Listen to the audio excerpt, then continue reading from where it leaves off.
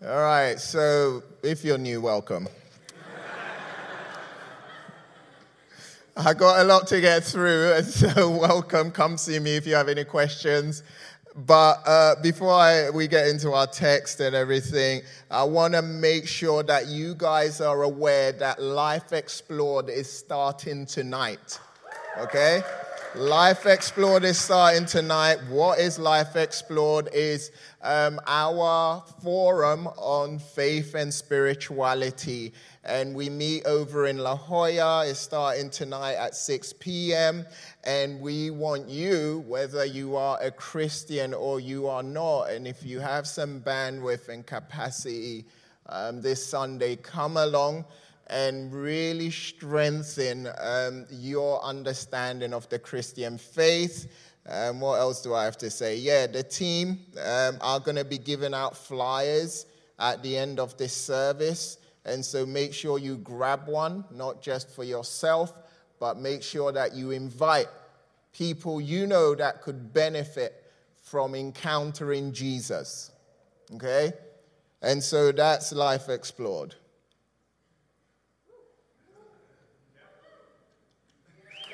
Thank you. I did an amazing job with that announcement. Anyway, grab your Bibles, turn to the book of Galatians.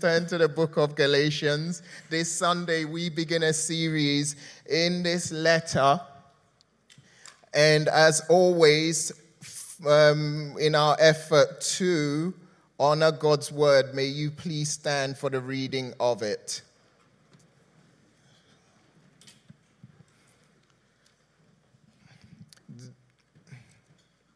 This week, we're going to be reading Galatians chapter 1, verses 1 through to 5, and it reads, Paul, an apostle, not from men, not through man, but through Jesus Christ, and God the Father who raised him from the dead, and all the brothers who are with me, to the churches of Galatia, grace to you and peace from God our Father and the Lord Jesus Christ, who gave himself for our sins to deliver us from the present evil age, according to the will of our God and Father, to whom be the glory forever and ever. Amen. Let's pray.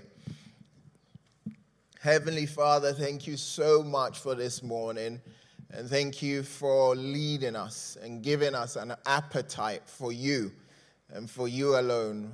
As we seek to experience you, as we seek to know you, as we seek to understand how you are at work in this world, in this city, and in our lives, I pray that we would leave here transformed. God, you are so good, and you desire for every single one of us to grow and mature and become more like your Son, Jesus Christ. And so as we do our best to make it all about Jesus, to make much of Jesus in this service, may we experience just that. May we become more and more like Jesus. And in his name we pray. Amen. Have a seat.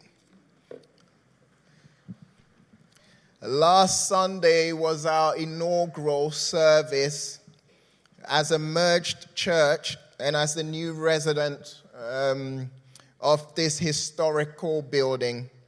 As a church, as most of you know, we are committed to a lot of things. But one of the things that we are committed to is the Word of God. We believe God wrote a book called the Bible, and the 66 books of the Bible reveal who he is, what he has done, and how he wants us to live. We also believe the Bible is a supernatural book. What that means is that the more you are exposed to Scripture, the more you are changed and transformed. We also believe the Bible is relevant, even though it was created or written many, many years ago. We believe that it's timeless and is relevant for us in this modern time. And so, this is the reason why whenever we gather as a church, we open the Bible. This is why we approach the sermon as a high point of our gatherings. This is why so many of our sermon series focus on one book of the Bible, and it's our dedication to this that leads us to preach chapter by chapter, verse by verse, through books of the Bible. Listen, we don't gather to hear our own opinions on a topic. We don't need to hear someone's take on the latest news and trends. We get together to hear God through the scriptures. We want God's word to guide our entire life. We want God's word to guide our beliefs, our decisions, and our actions. Last month, what we did was we dedicated most of that month to understanding the purpose and the nature of the church. Following this series, Dan, Jeremy, and I prayed and talked about what book of the Bible we should study next. And we came to the unanimous decision that the book that will be most helpful for our church family right now in this new season is Galatians. Many of you have journeyed through Galatians more times than you can count. You have found comfort and strength in the pages of Galatians. But then there might be a few of you scratching your heads thinking, Galatians, never heard of it. What is Galatians? Is it a cereal or something? I don't know. I thought it sounded like the name of a cereal. That was supposed to be funny, but anyway. And so what is Galatians all about? Who's the author? Why was it written? And so whether you're approaching this book as a seasoned traveler or curious explorer, whether you've practically memorized Galatians or you're hearing about it for the first time, what I'm going to do is give you a brief introduction of this book. And so here are some facts about Galatians. First of all, Galatians is a letter. It's a letter. Each book of the Bible falls into a specific genre. Some books are poetic, while others, like the Gospels, are narratives. And Galatians is not poetic or a narrative or anything, but it is a letter. And it is a letter just like Philippians, Corinthians, or even Timothy. Understanding the type of literature you are reading is the first step to understanding it more clearly. Did you guys get that? Whenever you read a book of the Bible, it's important to understand what type of literature it is. Because when you do, it will help you unlock the key truths in that particular book. And so, understanding that Galatians is a letter is important. This knowledge will play a key role in helping us understand and interpret its content accurately. So that was the first fact. Galatians is a letter. The second fact about Galatians is that Galatians was written by the Apostle Paul. Look at verse 1 again. It says, Paul, an apostle, not from men, not through man, but through Jesus Christ and God the Father who raised him from the dead. The Apostle Paul is often seen as the greatest Christian missionary ever lived. He's also viewed as one of the most devoted Christians ever. Here in verse 1, the first thing we discover about the Apostle Paul is that he's an apostle. An apostle is someone who is sent out with a specific mission or message. In the Christian world, when we say apostle, we're mostly talking about the early leaders and messengers of the Christian faith, especially Jesus' 12 disciples. Jesus chose these disciples to do what? To spread his teachings and establish churches throughout the known world. Now, Paul, even though he wasn't one of the original disciples, Jesus specifically chose him. That's why Paul emphasizes in verse 1 that he didn't become an apostle through any human appointment. It was directly through what? Through Jesus Christ and God the Father. But the Apostle Paul wasn't always committed to the mission of Jesus. He wasn't always passionate about the fame of Jesus. In fact, much of his early life was spent persecuting Jesus, trying to defame the name of Jesus. And he did this throughout his life. But one day, what happened was he was on his way to a city called Damascus, and he was going there to persecute more Christians. And on that road, he had an encounter with the risen Jesus, and that transformed his life. He was immediately transformed from a fierce opponent to an ardent follower of Jesus. After his conversion, Paul wasted no time in his service for Christ. He hit the ground running, and he traveled far and wide, spreading the gospel and planting new churches. Listen, in just over 20 years, this is what the Apostle Paul achieved. It's remarkable. He embarked on 3 major missionary journeys. He's the author behind 13 New Testament letters. He established churches in 5 key cities, and he mentored leaders like Timothy and Titus. The Apostle Paul achieved much in his life, and the letter to the Galatians is one of his greatest accomplishments.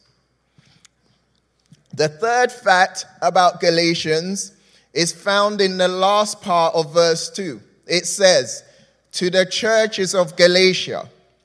Galatians is a letter written to followers of Jesus in an ancient region called Galatia. The Apostle Paul, he spent majority of his time traveling and starting churches. And what would happen is that once he started a church, he didn't stick around for long. What he would do is he would find and discover leaders and train them up and install them as leaders of the church, and then he would leave. But he would stay in touch with those churches. He would write them letters to encourage them, to challenge them, and to address troubles they faced. Paul wrote 13 letters in total. One of them, obviously, is Galatians. And Galatians is one of his most known letters. He wrote this letter sometime between AD 48 and 55. And so this means that the letter we are about to spend 17 weeks studying is like 2,000 years old. It's crazy, but it's still very relevant for us. The fourth fact about Galatians, that it was written to address major issues. After Paul left Galatia, what happened was these new Christians, these converts, came under the influence of a group commonly known as Judaizers. Everybody say Judaizers. Say it again, Judaizers. Good. These Judaizers were bad news. They were very toxic. First, they discredited Paul's apostleship. They were like, Paul, a real apostle? No way. Don't believe it. He's not a real apostle. Second, what these Judaizers did was they called into question the validity of the gospel Paul preached. And they did this by insisting that his converts were not fully saved unless they were circumcised. Essentially, these Judaizers believed and promoted the lie that following Jewish customs and laws was needed for a person to be fully recognized as a child of God. Todd Wilson, who wrote an awesome commentary on Galatians, says this: as a result of this teaching, Paul's once enthusiastic converts were now ambivalent at best. They developed misgivings about whether Paul had told them the whole story and whether his gospel could get them to where they needed to go spiritually. And so these Galatians received the gospel and the true gospel from Paul, but over time they were beginning to entertain the teachings of the Judaizers, who said that the salvation you have to add to it. Some of you today, maybe you find yourselves in a similar situation to the Galatians. You embrace the gospel with great enthusiasm, but you found that living the Christian life isn't what you expected. As a result, what's happening in your life right now is that you are wrestling with a bit of what I would say buyer's remorse. You're wondering whether the gospel is enough. You're wondering whether Jesus is actually enough. You're wondering whether something more is needed to get you to where you want to go in life. And so my question to you is, what aspects of the Christian life have turned out differently than you initially expected? What do you feel might be missing, or what additional thing are you searching for in your faith journey? Fact number 5. Galatians is written for us. Galatians is written for us. The Christian community in the ancient city of Galatia have drifted away from the true gospel. They began relying on laws rather than embracing grace for their salvation. The Galatians find themselves in a serious situation. Paul knows it and they know it as well. Yet notice where Paul leads them.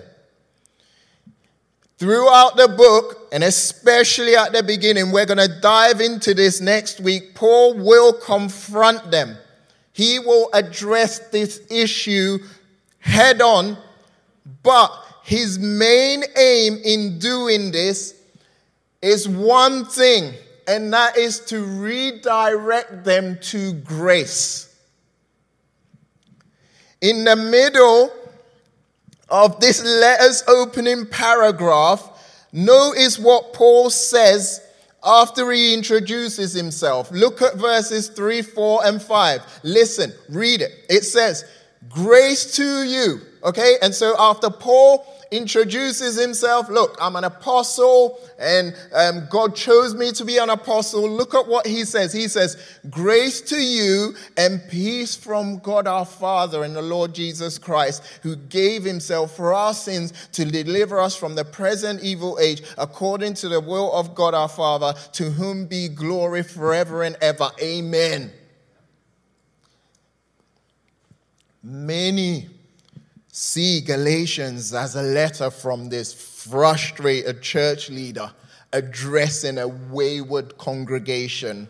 While there is some truth to that, there is more to the letter. Truth is, this letter speaks as much to us today as it did back then. And at its core, Galatians is a powerful message about grace. It's about how we as recipients of grace, because of the gospel, because of the finished work of Jesus Christ on our behalf, are in an actual relationship with God, the creator of the universe. Todd Wilson says this. He says, Galatians is often viewed as a letter for legalists, for those who seek to earn God's favor by their works. And in a sense, that is what Galatians is about. But Galatians is also a letter for prodigals, for those who have made a mess of their own lives, who are on the verge of apostasy, almost ready to shipwreck their faith, and on the brink of moral or spiritual disaster.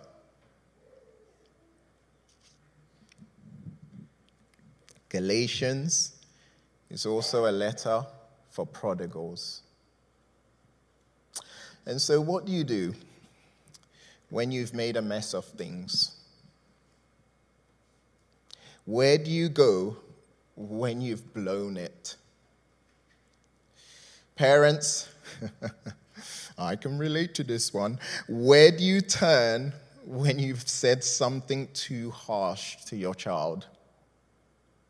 Couples, where do you turn when you've betrayed your spouse with sheer stupidity?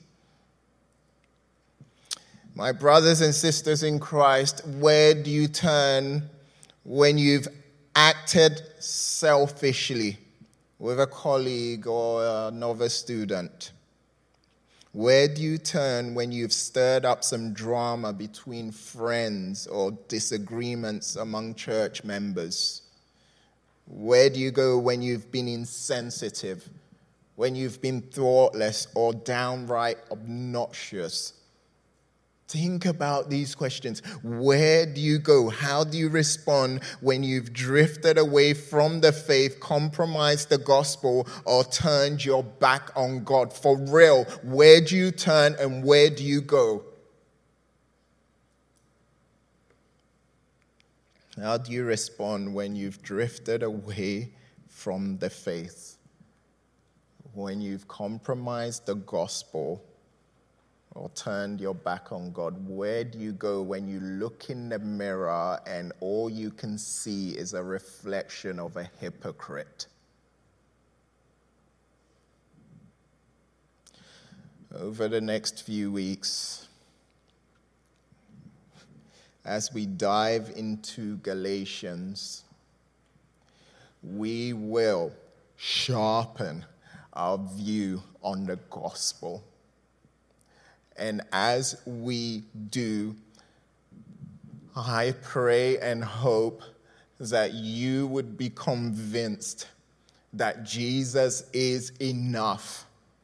And when you have blown it, when you have made a mess of life and a mess of a situation, you can turn to Jesus and know that he will forgive you because of his finished work for you.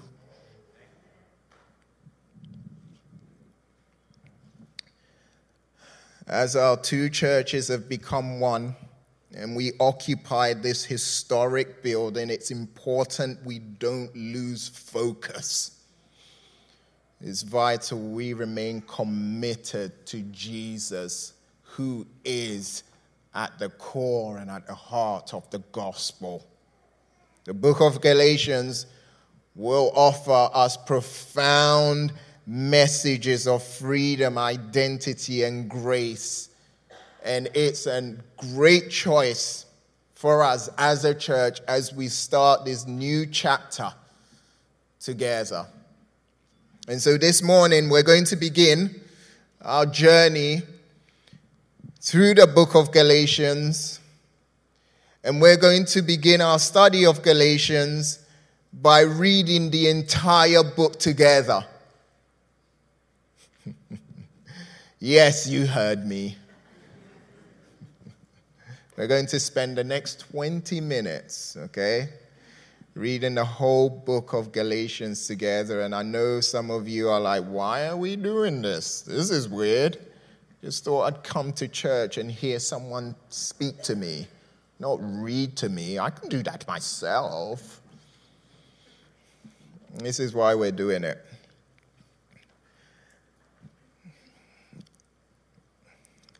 The public reading of Scripture holds a profound significance for us as a community of believers. 1 Timothy chapter 4, verse 13 says, devote yourself to the public reading of Scripture. Gosh, so much in there I could unpack. Don't have time, I have to move on. But reading the Bible, one of the most life-changing practices you get to do.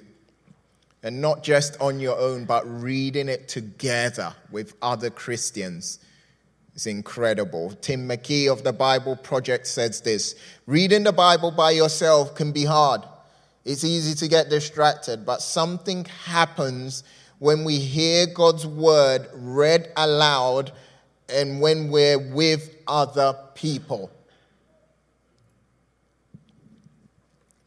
And so that's what we're going to be doing. And so you guys, most of you got a journal, a copy of Galatians as you came in, all right? So what we're going to do is have different people, 6 different people, there's 6 chapters, come up, and they're all going to read a chapter each. And as they read, I want you to follow along with them. I'm going to... the focus and the attention that is needed right now is so important. We do this all the time as a church. Every time we start a new book of the Bible, we read the entire book together.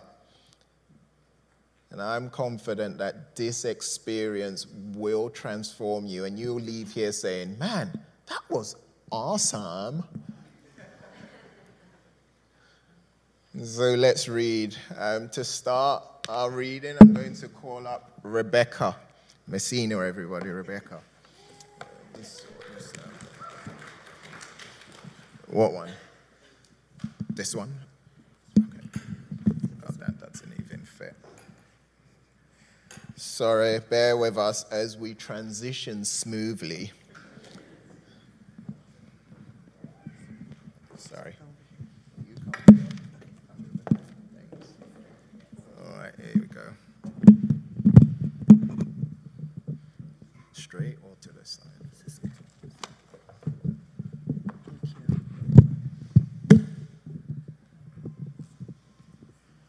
All right.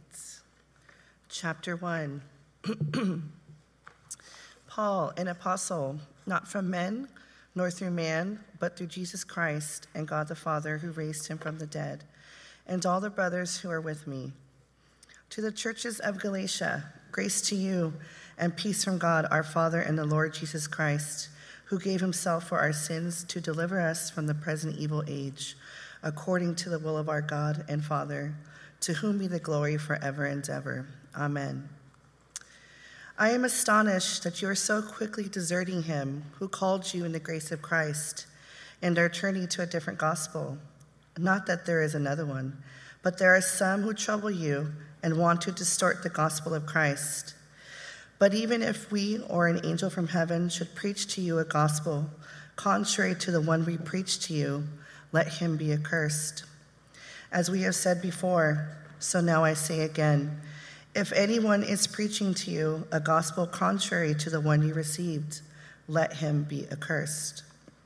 For am I now seeking the approval of man or of God? Or am I trying to please man?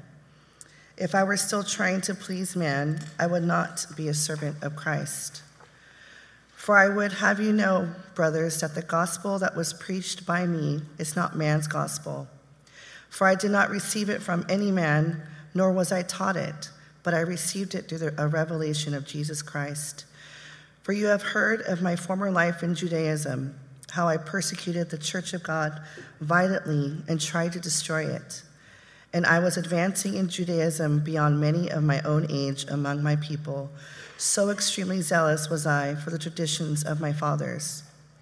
But when he who had set me apart before I was born, and who called me by his grace, was pleased to reveal his Son to me, in order that I might preach him among the Gentiles, I did not immediately consult with anyone, nor did I go up to Jerusalem to those who were apostles before me. But I went away into Arabia and returned again to Damascus. Then after 3 years, I went up to Jerusalem to visit Cephas and remained with him 15 days. But I saw none of the other apostles except James, the Lord's brother. And when I am writing to you before God, I do not lie. Then I went into the regions of Syria and Cilicia, and I was still unknown in person to the churches of Judea that are in Christ. They only were hearing it said, "He who used to persecute us is now preaching the faith he once tried to destroy," and they glorified God because of me.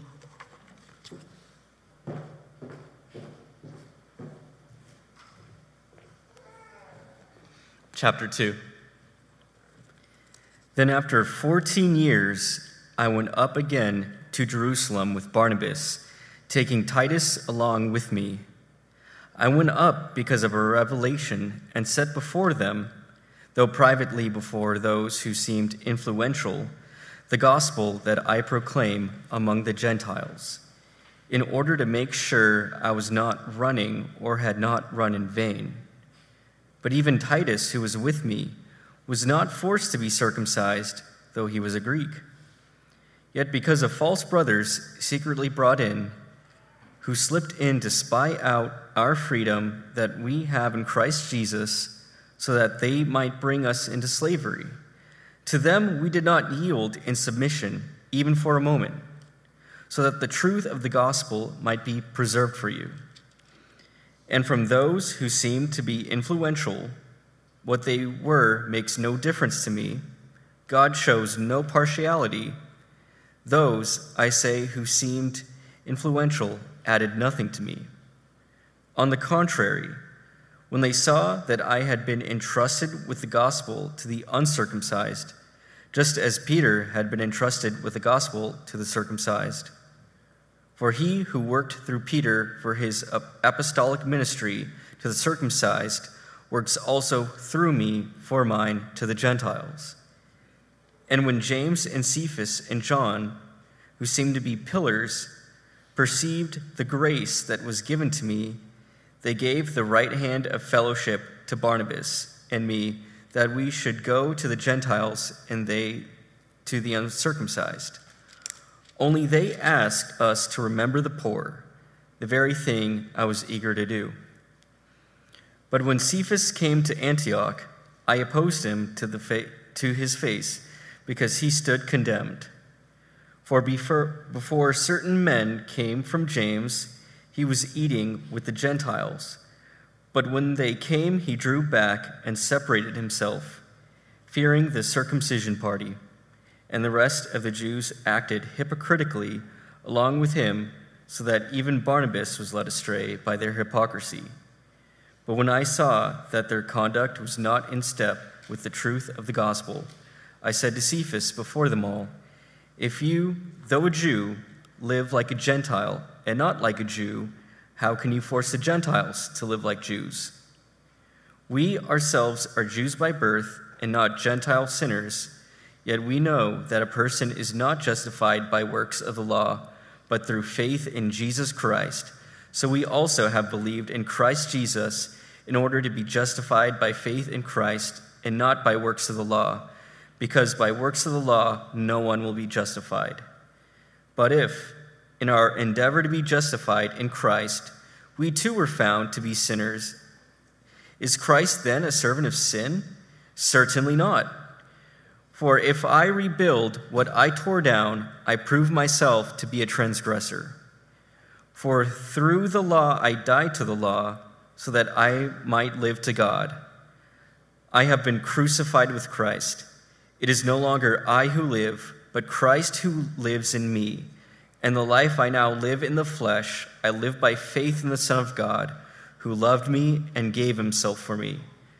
I do not nullify the grace of God, for if righteousness were through the law, then Christ died for no purpose.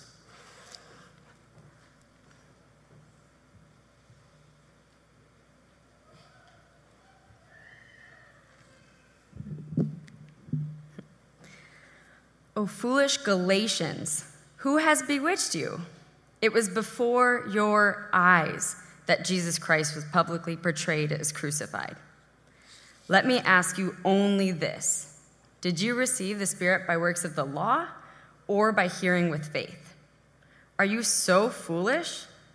Having begun by the Spirit, are you now being perfected by the flesh? Did you suffer so many things in vain, if indeed it was in vain? Does he who supplies the Spirit to you and works miracles among you do so by works of the law or by hearing with faith, just as Abraham believed and it was counted to him as righteousness? Know then that it is those of faith who are the sons of Abraham. And the scripture, foreseeing that God would justify the Gentiles by faith, preached the gospel beforehand to Abraham, saying, "In you shall all the nations be blessed." So then, those who are of faith are blessed along with Abraham, the man of faith.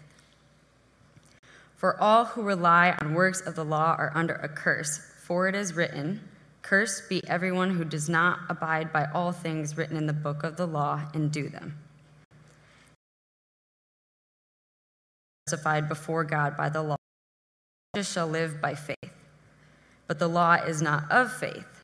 Rather, the one who does them shall live by them. Christ redeemed us from the curse of the law, becoming a curse for us. For it is written, "Cursed is everyone who is hanged on a tree," so that in Christ Jesus the blessing of Abraham might come to the Gentiles, so that we might receive the promised Spirit through faith.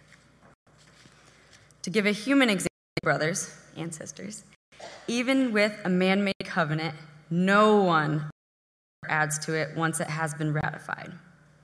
Now the promises were made to Abraham and to his offspring. It does not say "and to offsprings," referring to many, but referring to one, and to your offspring, who is Christ. This is what I mean. The law, which came 430 years afterward, does not annul a covenant previously ratified by God so as to make the promise void. For if the inheritance comes by the law, it no longer comes by promise. God gave it to Abraham by promise. Why then the law? It was added because of transgressions until the offspring should come to whom the promise had been made, and it was put in place through angels by an intermediary. Now an intermediary is more than one, but God is one. Is the law then contrary to the promises of God? Certainly not. For if a law had been given that could give life, then righteousness would indeed be by the law. But the scripture imprisoned everything under sin, so that the promise by faith in Jesus Christ might be given to those who believe. Before faith came, we were held captive under the law, imprisoned until the coming faith would be revealed. So that the law was our guardian until Christ came in order that we might be justified by faith. But now that faith has come, we are no longer under a guardian. For in Christ Jesus you are all sons of God through faith. For as many of you as were baptized into Christ have put on Christ. There is neither Jew nor Greek, there is neither slave nor free, for you are all one in Christ Jesus. And if you are Christ, then you are Abraham's offspring, heirs according to promise.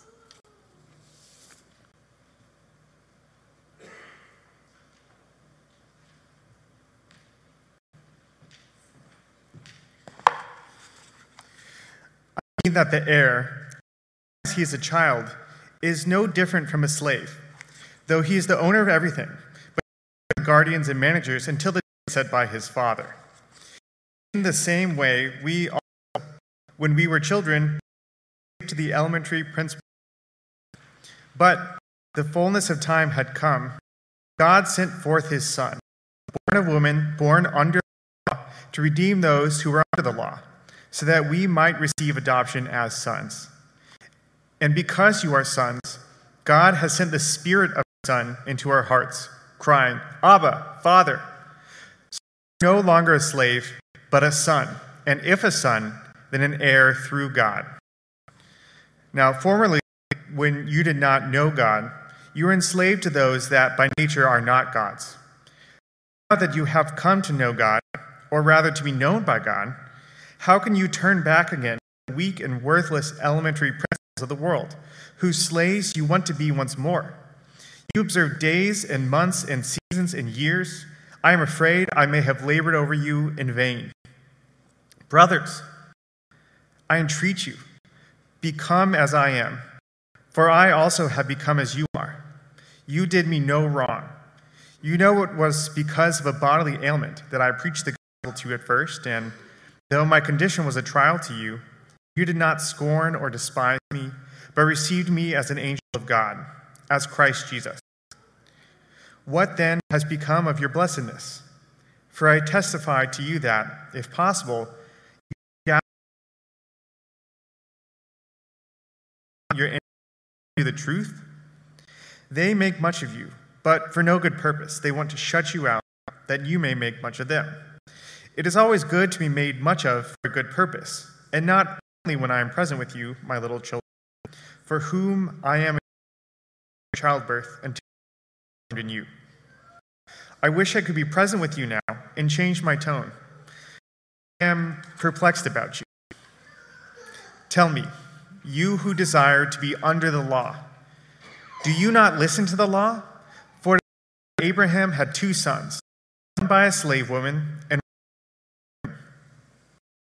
the slave was born a while the son was born through promise. Now this may be interpreted allegorically. These women are 2 covenants. One from Mount Sinai, bearing children for slavery. She is Hagar. Now Hagar is Mount Sinai in Arabia. She corresponds to the present Jerusalem, for she is in slavery with her. But the Jerusalem above is free, and she is our mother, for it is written, Rejoice, barren one who does not bear. Break forth and cry aloud, you who are not in labor. For the children of the desolate one of the one who. Now you, brothers, like Isaac, are children of promise. But just as at that time he who was born according to the flesh persecuted him to the Spirit, so also it is now. But what does the Scripture say? Cast out the slave woman and her son, for the son of the slave woman shall not inherit with the son of the free woman. So, brothers, we are not children of the slave, but of the free woman.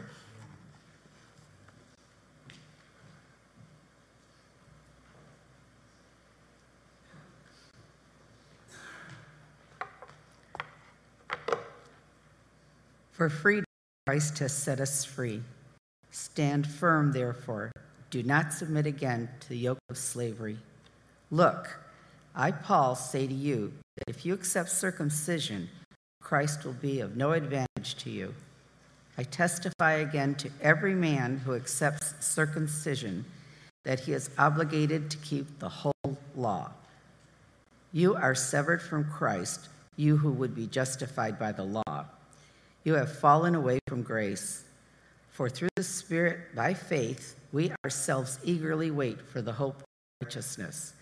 For Christ Jesus, neither circumcision nor uncircumcision counts for any love. Well, who hindered you from obeying the truth? This persuasion is not you. The whole. I have come to the Lord. No other view. The one who is trying you will bear the penalty, whoever he is.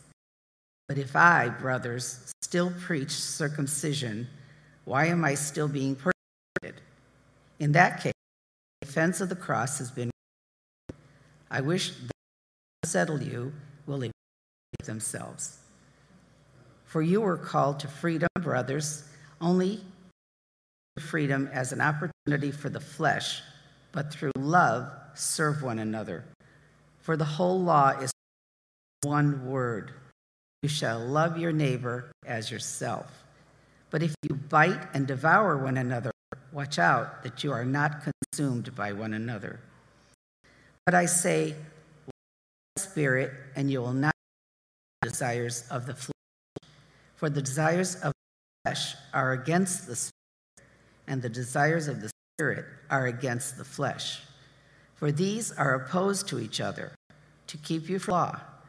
Now the works of the flesh are evident: sexual immorality, impurity, sensuality, idolatry, sorcery, enmity, strife, jealousy, anger, rivalries, dissension, divisions, envy, drunkenness, orgies, and things like these. I warn you, as I warned you before, that those who do such things will not inherit the kingdom of God. But the fruit of the Spirit is love, joy, peace, patience, kindness, goodness, faithfulness, gentleness, self-control. Against such things there is no law, and those who belong to Christ Jesus have crucified the flesh. If we live, let us also keep in step. Let us not be defeated, provoking one another, or envying one another.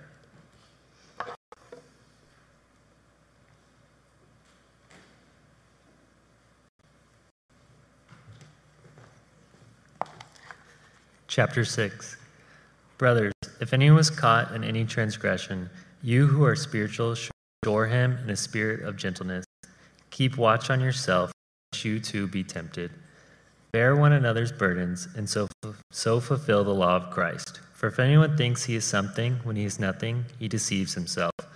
But let each one test his own work, and then his reason to boast will be in himself alone and not in his neighbor. For each one will have to bear his own load. Let the one who's taught the word do not be mocked. Whatever one sows, that will he also reap. For the one who sows to his own flesh will from the flesh reap corruption, but the one who sows to the Spirit will from the Spirit reap eternal life. And let us not grow weary of doing good, for in due season we will reap if we do not give up. So then, as we have opportunity, let us do good to everyone, especially to those who are of the household of faith. See with what large letters I am writing to you with my own hand. It is those who want to make a showing in the flesh who would force you to be circumcised, and only in order that they may not be persecuted for the cross of Christ. For even those who are circumcised do not themselves keep the law, but they desire to have you circumcised. You may boast in your flesh. But far be it from me to boast except in the cross of our Lord Jesus Christ, by which the world has been crucified to me, and I to the world. For neither circumcision counts for anything, nor uncircumcision, but a new creation. And as for all who walk by this rule, peace and mercy be upon them, and upon the Israel of God. For now on, let no one cause me trouble, for I bear on my body the marks of Jesus. The grace of our Lord Jesus Christ be with your spirit, brothers. Amen.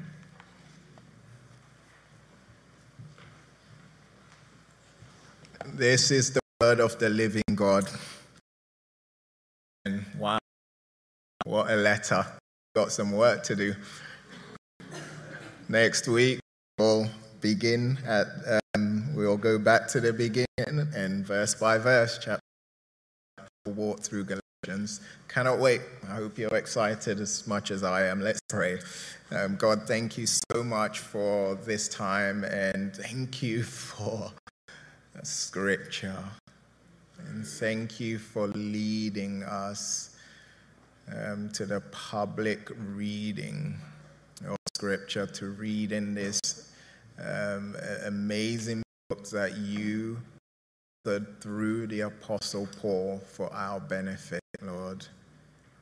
So much was read, there's so much content, but I pray for all of us, even through this reading. I know that you have spoken, and I pray that what you have highlighted for us as a result of this reading, we would take it to heart, and we would seek to apply it and dive deeper into it. And we thank you for this time. In Jesus' name, amen.